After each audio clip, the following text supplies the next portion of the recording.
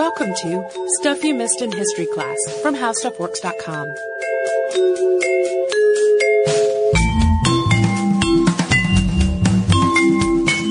Hello and welcome to the podcast. I'm Holly Fry. And I'm Tracy V. Wilson. And so there's that stereotype. We talked about it a little bit in our math episode, in our episode about algebra, about women lacking mathematical proclivity and not having much business sense. But those stereotypes were completely obliterated by today's topic. And in the mid-1800s, before many people were talking about obliterating those stereotypes, she was seen as a peer and an equal to many of Wall Street's, heaviest hitting financiers. And she really opened the door to the idea that women could succeed in finance. But despite her immense success and these really admirable accomplishments, it's kind of difficult to like Hetty Green, who we're talking about today. And as is often the case with people who are extremely driven or really gifted in one way or in one area, the areas outside of her life that fell outside of like finance and building her fortune really often suffered, and that included her family, which is part of why it's kind of hard to like her. And we'll get to a specific incident as we go on, but she's sort of fascinating in that regard. She's one of those people that you can't help but be fascinated by, but there is a certain sort of like, I don't know if revulsion is the right word, but you can't help but wince a little bit at some of the things that happened in her life because of her obsession with building the family fortune. So we will kick it off and start just at the beginning, as we usually do, with her early childhood and her birth and her family. Hetty was born Henrietta Howland Robinson on November 21st, 1834 in New Bedford, Massachusetts. Her mother was Abby Howland, who could trace her family directly back to the Mayflower, and her father was Edward Mott Robinson. And Hetty's mother is said to have been quite dismayed that she did not have a son to be an heir to the family fortune. And so she also sent Hetty to live with her grandfather when she was still a very small child, in part because Abby was in very poor health, so Hetty was not terribly close to her mother. As a result, Hetty spent most of her childhood with the men in the family, and she learned about business and money management from her father and her grandfather. The two of them were partners in a whaling company, which did quite well. Her father was an excellent and astute businessman who's said to have increased the family's fiscal fortunes 20-fold. And right out of the gate, Hetty was really into money as a concept. She opened her first savings account when she was only 8 years old. And 2 years after that, she was sent to boarding school, although she wasn't terribly interested in it. She talks in interviews about how she kind of like went ahead and like trudged through, but she didn't really like it. And soon she was really back with her male elders, reading the financial pages at home and feeling like she was getting a much better education in that regard. One of the stories about her is that her father set her up with a whole new expensive wardrobe for her formal society presentation. But she sold all of her new clothes and instead invested the money. And Hetty's mother passed away when the heiress, Hetty, was only 25. And her newly single father decided to move to New York from Connecticut. And Hetty followed because, at this point in his life, even though he was a little bit older, he was still considered an eligible bachelor as a widower. And there's some pretty significant speculation that Hetty's motivation for following her father was to ensure that she was not forgotten and left out of the family fortune in the event that he remarried and started a new family. When her father and her aunt both died in the same year, Hetty, who was 31 at the time, was poised to inherit the family fortune. The general opinion of her male relatives was that she would have been better off with her money in a trust and with a male relative managing things. And all of that had been arranged for in the wills, for both of the wills in question. Yeah, she actually was not given as much in her aunt's will as she had hoped.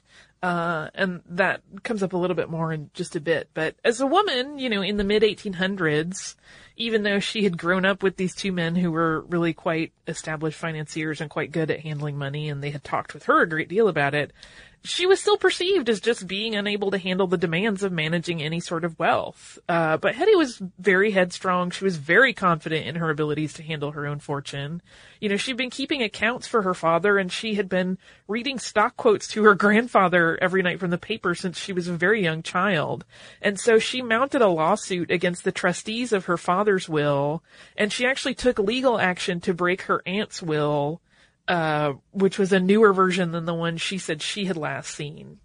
She did manage to wrangle $1 million of her father's fortune in 1865, and later on she procured part of her aunt's estate. Eventually, after much arguing and litigation, she reached an income arrangement from a trust, and she ended up with somewhere between $6 million and $7 million between the two estates. That's not adjusted to today's value, though. That is 1860s dollars, so it was a really, really huge fortune. Yeah, she had plenty of money. I mean, it's one of those things where even, you know, today, obviously, if someone had $6 million, they would be in pretty good shape. So you can imagine 150 years ago what that was like. And as all of this legal back and forth over her inheritance was dragging on, particularly the stuff with her aunt's will, Hetty actually got married. She married Edward Henry Green, and this was in 1867, and Hetty was 33 at the time. Green was a silk trader, and he served on the board of a bank, but his business and Hetty's did not mingle. The pair never combined their finances, which, as you can imagine, was pretty unheard of at the time. And in fact, Green had to sign a prenup agreeing that he would keep his hands off Hetty's money, which prenup arrangements of some sort or another have actually been around for hundreds and hundreds of years. But in my mind, this sticks out as one of the earliest sort of modern prenup arrangements. For a while, the two of them moved to England, and they stayed there for 7 years. And this was a move that they made to escape some of the bad press that Hetty had gotten while she was contesting her aunt's will. She had a previous version of the will that had named her as the sole inheritor, and there was this scandal over the fact that people sort of believed it was a forged document that Hetty had made for herself. Yeah, and this, you know, caused also some legal heat, which helped move them right along to England. And they actually had their first child while they were living in London. His name was Edward Howland Robinson Green, and that was in 1868, so just a year after their marriage. And then 3 years later, still in London, they had a daughter named Hetty Sylvia Ann Howland Robinson Green, and she went by Sylvia as she grew up. The two of them and their children lived very well while they were in London, and all of their living expenses came out of Edward's money. So there had been a financial panic in 1873, and not long after that, just a couple years later, the Greens moved back to the U.S. You know, the concerns had died down over the legal document and whether there had been any foul play involved, and so they settled in Vermont, where Edward was originally from. And it was not long before Hetty marched right to Wall Street. She made a pilgrimage to New York, and she went into John J. Cisco and Sons to deposit cash and stock certificates, and she was ready to start investing with that money right then. And with her separate and independent fortune, Hetty invested very, very wisely. Instead of focusing on fast cash investments that would build up her fortune really quickly, Hetty opted for long-term investments. She primarily invested in bonds and real estate. She also invested in the railroads, and she bought real estate primarily in Chicago, New York, and St. Louis. As her fortune grew, she also expanded her holdings well beyond these cities. And all of her money handling, every move she made was really well informed. She did copious amounts of research on her own before she put her money behind anything. And it wasn't just that she was a patient investor. She was also really frugal. Even though she had at this point had amassed a massive fortune, she lived really simply. She didn't have a lavish lifestyle at all. And as a consequence, she always had money. And when there were dips in the market or panics, she really didn't have to worry about it. She could just expand her fortune further instead of worrying about getting by day to day until the crisis passed. She loaned money and purchased real estate on the cheap from desperate sellers, and when the financial panics caused many investment firms to declare bankruptcy because of their huge debt, Hetty, who had never borrowed money as a rule, always stayed on solid ground.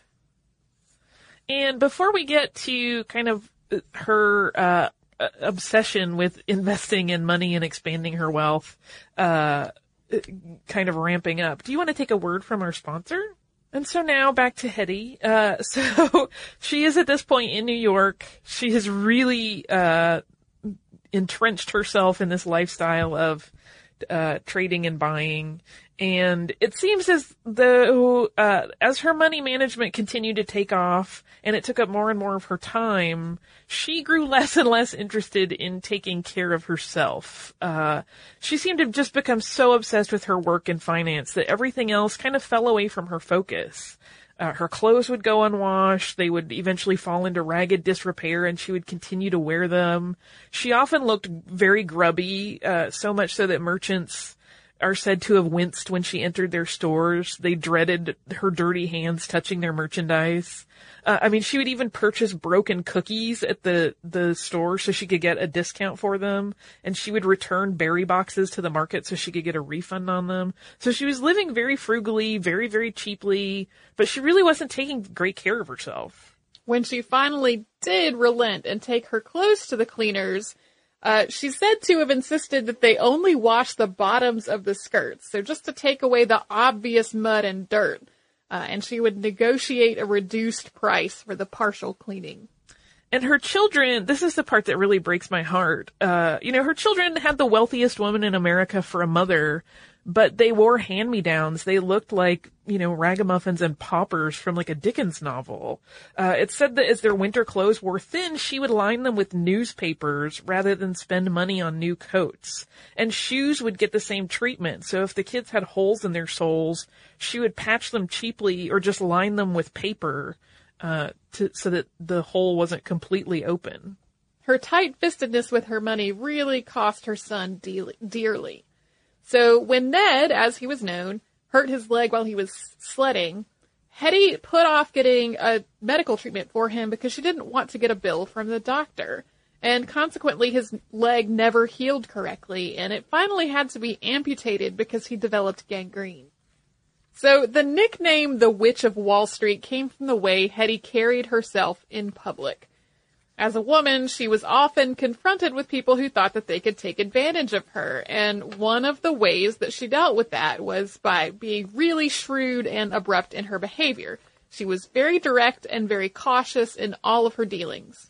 And additionally, she wore solid black most of the time, and she wore clothes that were a little bit outdated. Again, she didn't like to buy new clothes, so she would kind of be out of season in these older, dusty looking things. So you could see where people would start calling her a witch, based on, sort of the depictions of witches at the time. And it's also said that she did not really have a great personal smell, which is not really a huge leap of logic given accounts of her less than stellar hygiene. Because she was this enigmatic and unusual figure, lots of rumors circulated about her.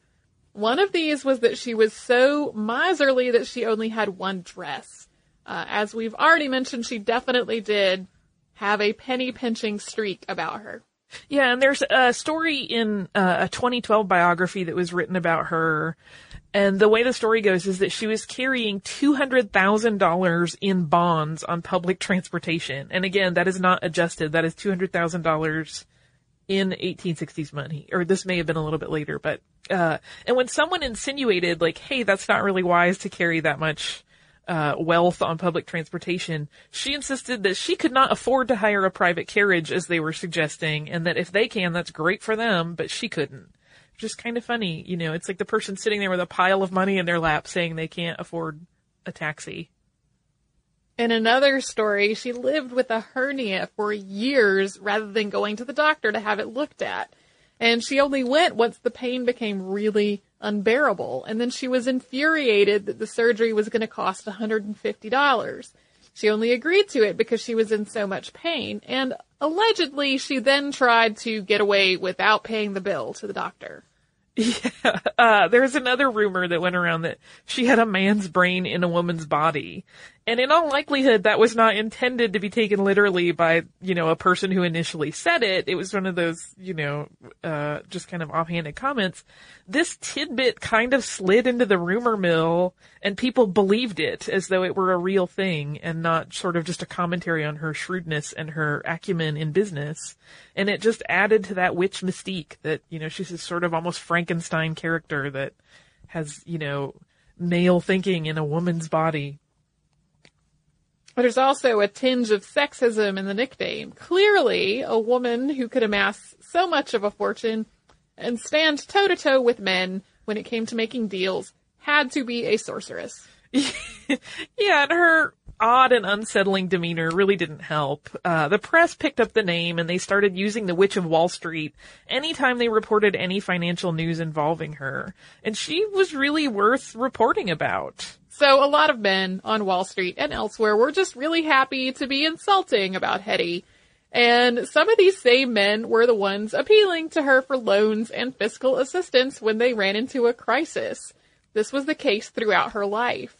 She's said to have saved the city of New York on several occasions when the city's coffers ran dry, and she even wrote a check for $1.1 million in the 1907 Knickerbocker crisis as part of the emergency bank bailout that was headed up by J.P. Morgan. Yeah, people would just say horrible things about her and kind of snicker behind her back, but boy, they were really happy to take her money when they needed it, as is often the case. And so while Hetty was having these spectacular successes in finance, her husband, unfortunately, was not. He had been making investments through the years, just as his wife had, but he just did not have her skill at picking winners and really, assembling a cohesive portfolio that was all smart moves. And the $2 million that he had entered their marriage with had slowly dwindled down until it was mostly gone. Unsurprisingly, a husband who could not manage his own money was of no interest to Hetty, despite the fact that he was from a good family and by all accounts was a kind and affable man. She'd already bailed him out several times, and once she had to pull all of her money out of the bank to avoid it being seized to cover his debts. And at that point, enough was enough. And so in 1881, after 14 years of marriage, she took the children and she moved to New York. She kept the desk in an office on Wall Street, incidentally in the bank where she moved her money after the incident with Edward's debt collectors caused her to leave her previous bank. She brought her lunch of oatmeal or a plain ham sandwich with her every day. And because she wasn't exactly enthusiastic about paying taxes on the property she owned, she and the children never had a consistent home. The three of them moved around a lot to dodge debt collectors, and they stayed in cheap flats over the years all over the city. They spent time in Hoboken, the Bowery, Harlem, and Brooklyn, anywhere that Hetty could find a deal on a cold water flat with a low weekly rate. She would use aliases at most of them, sometimes even registering under her dog's name. Yeah, there's a debate over what the actual name of her dog was, and it could just be that there were multiple dogs. Some will list him as Dewey, some even list him as Money, being his name, which to me sounds a little urban legendy. And I think there's another name in the mix, but in any case, her dog rented some flats for her. Ned, her son, went to Fordham and he pursued a law degree, and Hetty had always had in mind that he was going to be the one that managed the family fortune after her. And so after he graduated, she gave him a job managing some of her properties in Chicago, and he did quite well there, and so she eventually moved him to Texas to see after interests there. His life away from his mother gave Ned a little taste of freedom. He started to like more extravagant living, and he did have several dalliances with some ladies. We can say they had negotiable affections. That's a perfect way to put it. Hetty was afraid that he would end up married to a woman who was only after the family fortune, so she begged Ned to promise her he would never get married. He acquiesced, although his mistress, who was a former prostitute, stayed with him, and the pair lived as though they were married to each other. Ned was eventually moved back to New York by his mother to see after the business, and unlike his mother, who still insisted on living in cheap rental flats, he lived for a little while at the Waldorf Astoria, and then he and his mistress moved to adjoining townhouses near Central Park. And while Ned did not share his mother's taste in lodging or lifestyle, he really did inherit her business acumen, and he proved himself to be extremely adept at managing the family fortune. Nettie and Edward's daughter Sylvia stayed unmarried and stayed with her mother until she was 39. At that point, she married Matthew Astor Wilkes, who was the great-grandchild of John Jacob Astor I. Wilkes was in his 60s, so he was much older than Sylvia, but Hetty approved of the marriage because he had family money of his own and promised that he would never touch Sylvia's. Yeah, it said that Hetty didn't really like Matthew, but she liked that he was willing to stay out of her family's money. And Sylvia's wedding is often pointed to as one of the few times that Hetty kind of loosened her purse strings. She paid for the wedding, and it said that she was much more fiscally indulgent in the whole affair than just about any other time she was in her life. And prior to Sylvia meeting Matthew, Hetty had also paid to host several dinners, like at places at the plaza, so that her daughter could invite eligible men and they could have these sort of social events. And all of this was really because Hetty had been quite concerned that Sylvia wasn't married. And this sounds sort of a little ironic given what a fiercely independent woman Hetty herself was. But even so, she had been married, and she seemed to think that it was important for a woman to marry at some point. Hetty died on July 3rd, 1916 at her son's townhouse. She had gotten sick several years before with pneumonia, and at that point the papers had reported that the Witch of Wall Street was really at death's door, but she defied them and recovered. The illness left her pretty frail, though, and she wasn't able to work anymore afterward. So she moved in with her son and insisted that she pay him rent, but no more than she would have paid at the more modest lodgings she would normally have gotten for herself. And eventually, after falling into gradually poorer and poorer health, she had that initial pneumonia that caused the death scare when she was in her late 70s. I believe she was 77. And then, as she was approaching her 82nd birthday, she had a series of paralytic strokes. And so she died just a few weeks before her birthday. When she died, she left behind a fortune of more than $100 million, which she'd acquired over the 51 years that she had worked. She owned about 6,000 pieces of property across 48 states, and she held the deeds to theaters, railroads, hotels, office buildings, and cemeteries, and she held the mortgages for more than 500 churches. Yeah, and again, that is not an adjusted amount. That was $100 million in the 19-teens when she died. So I have seen various adjustment estimates that are wildly different. Some that put her in the low billions, if that were today's money, and some that put her like in the tens of billions. So it's a pretty wide range, but basically she would have been a billionaire if this was, in today's, fiscal measuring. And so then, Ned inherited a big chunk of the money. And unlike his mother, he took that money and he lived big. He was still, doing his job as a financier, but he spent plenty of that money. He married his mistress that he had promised his mother he would never marry. Although it is said that he also had dalliances with other women. And he spent a huge chunk of money building mammoth mansions in multiple places. And he staffed all of them with a full complement of servants. He kind of made up for all the lost time that they lived very poorly as children. And he gave a lot of money to charity, and he also funded several scientific research projects. He did some work with MIT and let them even use some of his property to do some of their experiments. Ned died in 1937, and at that point the estate went to Sylvia, who was already a widow.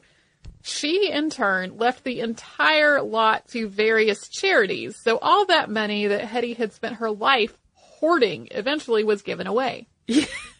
Yeah, it's one of those moments where you feel reasonably confident that if she could, she was probably rolling in her grave. But it's interesting to note, she gets this almost caricature grade description in anything you read about her. That's why, I'm almost reluctant to ever say anything with certainty about her, because it seems like every report of her is colored by sort of the press and this weird image that she had. But I want to wrap up with a quote from Hetty herself that I think is really telling, and it kind of pulls the whole thing together and reminds us that, yes, she was a very extreme person with some very extreme behaviors, but she was still a person. And she said this in response to criticisms and bad press about her. And this is a woman who was listed in the Guinness Book of Records as the world's greatest miser. But this quote goes, "My life is written down for me in Wall Street by people who, I assume, do not care to know one iota of the real Hetty Green. I am in earnest. Therefore, they picture me as heartless. I go my own way. I take no partner, risk nobody else's fortune. Therefore, I am Madam Ishmael, set against every man." So that's Hetty Green. And we had several requests for her over the last year and a half, and I presume prior hosts did as well. But yeah, this is one where, when I got your outline, the name was so familiar because of so many people who have requested it that I was like, didn't we do this already? I know, Tracy and I kept, going back through all of our archives and being like, it wasn't done. If it was, we couldn't find it. So I'm going to go with it wasn't.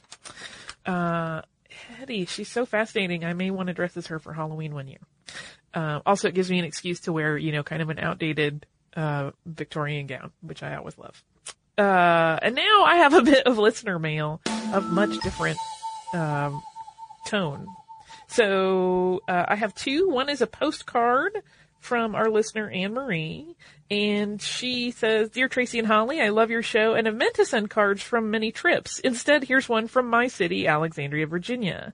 We have an awesome apothecary museum. It was active from 1796 to 1933 when its owners went bankrupt in the Great Depression. They left everything behind. It's an amazing local highlight that too few people have seen. They have original Pepto-Bismol, and then there's a thing about Arm & Hammer that is obscured by postal marks.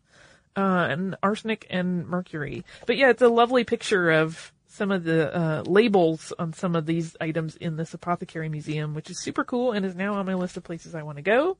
And then we also got a really lovely parcel from our listener Ian, who is in Australia, and he says, "Hi ladies, enclosed should be 2 small bars of Kendall mint cake and a copy of 1066 and all that. These go back to a couple of episodes you did a while ago, but it took me a while to get stuff together.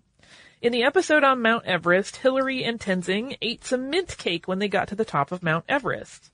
Kendall mint cake is a type of candy from Kendal, England. One manufacturer, Romney's, used to give it away to expeditions such as the Mount Everest expedition for the publicity. Unfortunately, I wasn't able to find the right brand here in Adelaide, Australia. By the time it gets to you, it will probably be pulverized, but that's how most explorers probably would have eaten it in the field." Anyway, I wanted to say I tried the mint cake. It was intense. Really? Yeah, it's it's not cakey at all. That's for people that think of cake like a spongy cake the way we would bake a cake. That is not what it is at all. It's really like a compressed bar of glucose and peppermint. And it is very intense. It's like the York peppermint patty feeling, but it's all the way through. There's no chocolate to temper it. So it was quite an intense peppermint flavor. It was lovely. And Ian also asked about another postcard he sent us, in relation to, the Red Ghost of Arizona. And we did get that, by the way. But anyway, thank you for the treats. It was fun to try something. It may have scared my stomach a little bit with its intense peppermintness. I'm imagining it was like a slightly softer Altoid. Well, it's hard. So, it's not as hard as an Altoid, but like I said, it's like compressed. It's almost candy-like, but it's in bar form. And I could see where it would give you some energy to huck it up a mountain. So that's the scoop. If you would like to write to us, you can do so at historypodcast@howstuffworks.com. You can also visit us at facebook.com/missedinhistory, on Twitter at missedinhistory, at missedinhistory.tumblr.com, and at pinterest.com/missedinhistory. If you would like to visit our Spreadshirt store and purchase Missed in History accoutrement for your person, you can do that at missedinhistory.spreadshirt.com. If you would like to research a little bit about what we talked about today, you can go to our parent site, House of Works, type in the word millionaire in the search bar, and you will find an article called How to Make $1 Million. I don't promise you will walk away from that article a millionaire. It takes a lot of work. If you would like to visit us on our website, which is missedinhistory.com, you can do that and find archives, show notes, all kinds of goodies. And if you want to research almost anything else your heart desires, outside of history or within it, you can do that at our parent site, which is howstuffworks.com. For more on this and thousands of other topics, visit howstuffworks.com.